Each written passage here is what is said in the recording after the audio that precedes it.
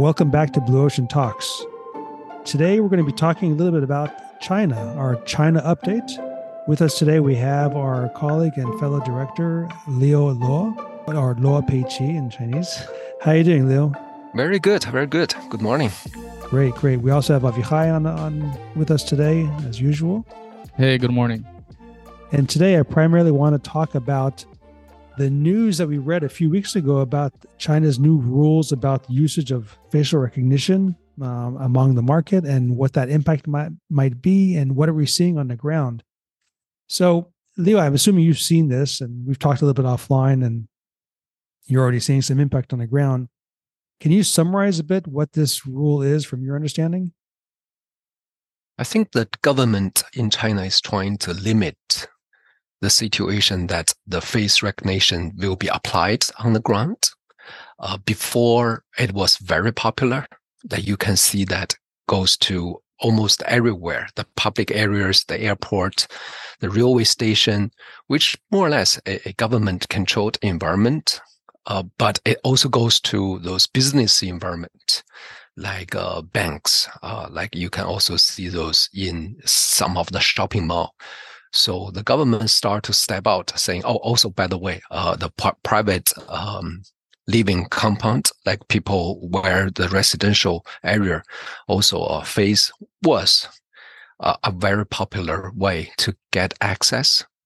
Even to my own apartment, it was the case. But since now the government is trying to say, hey, wait a sec, like for different situation, if you want to apply this technology, there are some rules you need to follow. So it seems to me the government is trying to ease off the usage of the face and trying to put a regulation around the whole thing. I think this also applies to the PIPL, Right, exactly. right, and there's the cyber and website network safe security law as well. Mm-hmm. So in general, we have a couple podcasts in the past talking about PIPL. We also talk about the possibility of this face recognition technology get controlled better. I think now we actually see that landing on the ground. Right. It's a good point. So this is part of that overall, that larger personal information protection law that we've talked about in the past. And from my point of view, this is sort of, we're starting to see the implementation of these rules and starting to see some action on the ground from the Chinese government.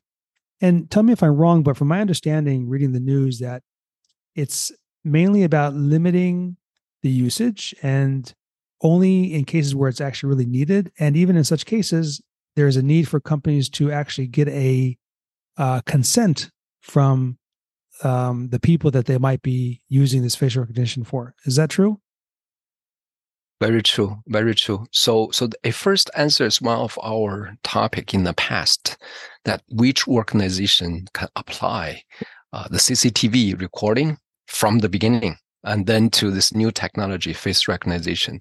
So first of all, it says organizations like companies or private business, you can apply CCTV recording in your organization, but it request this new regulation request a strict control on access of those data.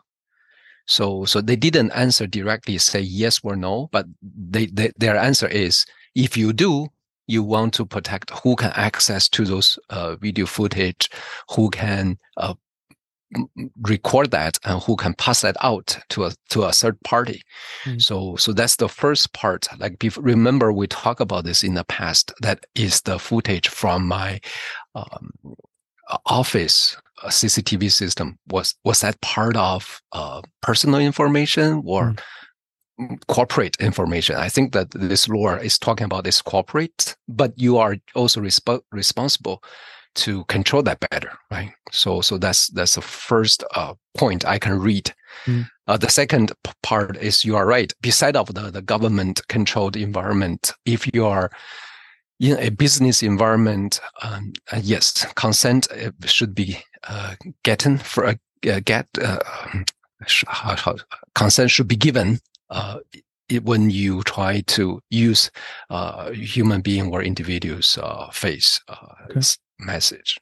So amongst corporate clients in China, are we seeing any or hearing any reaction to this?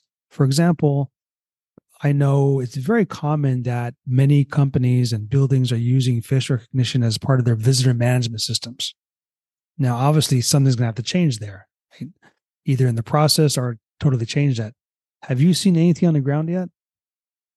Not yet, but people are starting to asking about these questions. And according to the new regulation, that once it's formal, you have 30 days to report if you apply this technology to a level of more than 10,000 individual.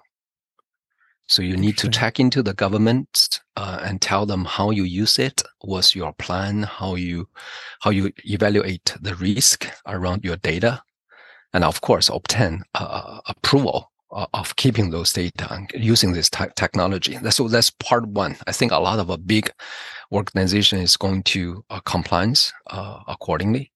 That's one part. The second part, of course, like it also says, beside of the business environment, if you are going to residential or private environment, even for access control, not only consent needs to be given, you also need to offer an alternative way to give that access.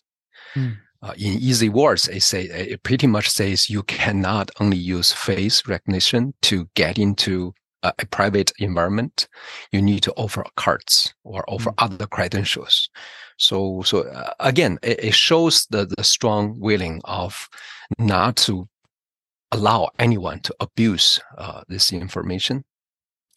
And by the way, it also says, this regulation also says for banking purpose, you cannot use your mobile to do a self scan. And there are a lot of app, right? A lot of apps can read your face, verify if that's you, then it will process your banking applications. So the regulation is not saying that clearly, but it says it cannot be all. So I think for critical banking purposes, like when you do big investment, they says the apps verification on self-scan cannot be the only way to do it. And also need 人工, right? You also need human being involved verification in that way. So it pretty much, it means if you do major investment, saying I'm buying a house, you need to go to the bank other than do that from your app. Yeah, it's all very interesting, and it'll be interesting to see how this evolves and develops. I seem to have the impression that most of the foreign companies or corporate companies within China are actually not really investing a lot in facial recognition. It has been more traditional sort of access control applications. Sure. However, they're not However, within the local market, in the last several years, facial recognition, especially after COVID, has really exploded. And it's interesting to see that at a global level, there's been kind of a divergence of development of this product, whereas globally, the facial recognition development has gone in one direction, but within China, it's gone in a totally other direction just to service the local market. So I'm wondering to see how this would impact that. Well, it come back to the same direction. Finally, it seems that from this regulation, it says if your video recording has the face information, unless you use special technology to take off the face, it cannot be put into storage. Right. So remember the new technology. I think Abihai we also talk about this. The very new technology nowadays, the OEMs, the video manufacturers, they have a technology to take off the face when you do the recording. So it also applies to this regulation. Are those with the local OEMs, or have you seen that also with the international OEMs? I think that's at this moment, Abihai, let me know if I'm wrong. I believe that's only from the global OEMs, not the locals yet. I think the locals will follow.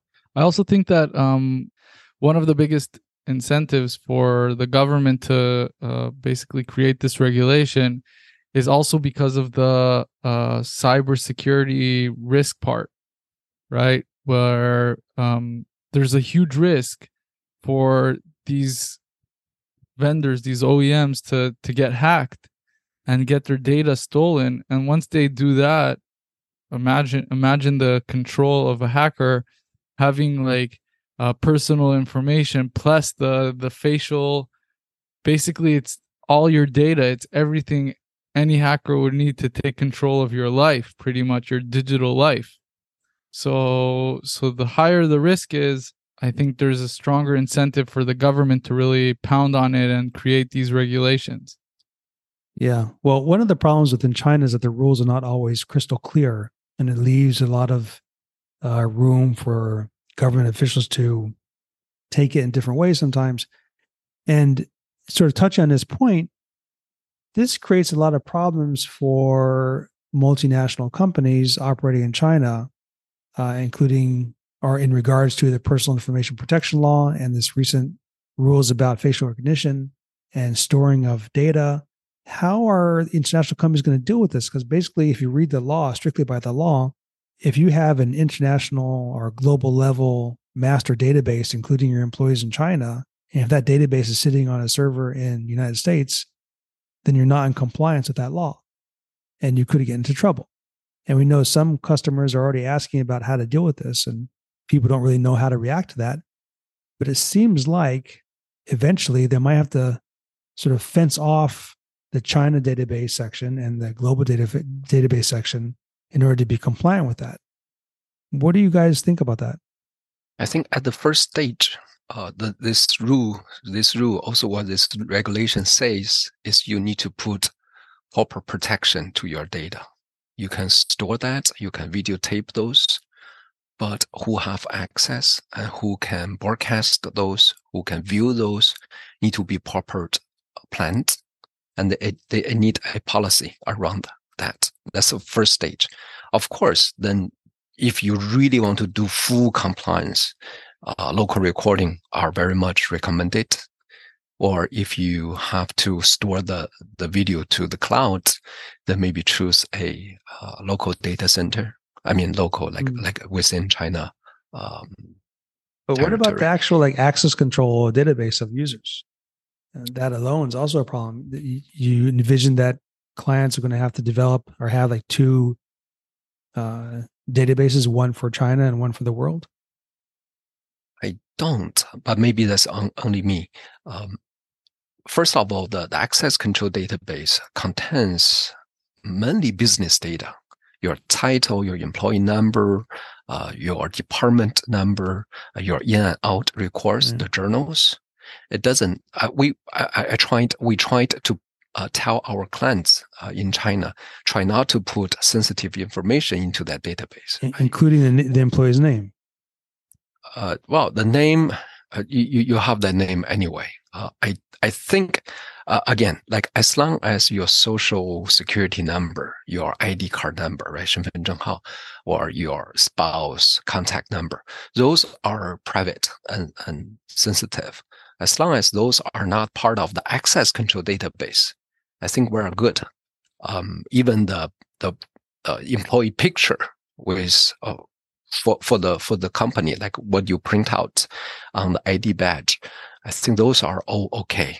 But again, this request, the organization in China to first screen again, what data they collected and which one they should let go. Then we can really talk about, do we want to really build a separate database? Again, personal opinion, no need, but you need to be very conscious on what data you are trying to keep in your access control database. It'll be really interesting to see how this plays off over the next couple of years. But a question to you, Avichai, if clients wanted to do something like this, how hard would it be to do that? Well, personally, I don't think they have much impact currently in the way that our products work. Is that it's pretty much you buy a product that that's set in advance, and you can't really like make I would say crazy customizations to that to comply. But I believe that any player in the Chinese market will have to comply to whatever regulation that will come up. I think that one way that the companies could also pretty much protect themselves is actually by approaching their end users, the employees or the guests, and making sure that they sign on consent where they understand what type of data is being stored in the system. So liability wise, they get their agreement basically to store that information. Yeah, it's a good point. I'm sure we'll be seeing a lot more of those consent requests within China. In the same way now, when you go on a certain website, it asks you if you're a member or a resident of the EU. We'll probably have similar things for China too, because obviously companies want to be compliant, and we totally recommend that they should be as compliant as they can. You could also see another example from the world of cookies on the websites, right? Right. Like basically every website that we go onto, just a little brief on that, every website that we go onto, data is stored about our habits, the way we're consuming from that website. And some of the files are saved as what we call cookies. And there has been regulation around that. And basically today, when you go onto a website, you'll get a pop-up saying, do you agree to the cookies policy? And for that, if you don't agree, you might not be able to access that website at all. So that means that you're pretty much trapped. You're just going to say yes if that's something that you really want to see. Or there's a way to say, okay, let me review it, and you checkbox the ones that you do accept or the ones that you do not accept, and then they allow you access into the website. So that's something that that kind of technique could work also in this case. Right. Okay, very good. Is there any last points that we want to bring up about this? Or Leo, any other interesting fun facts that you've observed recently in China? Well, the last point from this regulation itself, there's a very interesting term saying, even you got consent, even you're approved that you do the face recognition, you keep your data, even those are all approved, you still cannot do analytics on your data. So based on color of your face, based on genders, or based on all this information, you cannot try to analyze who this person is, how wealthy is this person, for example, the social level of this individual. All those are forbidden. So I just want to bring this up. It's very interesting. And again, it seems that it's on the right direction, I have to say. Protect the privacy, protect abuse from all those data from abusing. I will say I'm very curious to see how things go with this new regulation. Okay, great. Avichai, anything from your end? No, I think Leo brought it up very accurate, and I'm glad I personally learned from this session as well. So it's always great to learn something. Awesome. Well, Leo, please help keep an eye on how this evolves within China. I know Avichai and I will also be from our points of view, and we'll do another update like this in the future. And a lot of dynamic things are happening, and that's very interesting. So thank you once more, and we'll be seeing you soon. Thank you.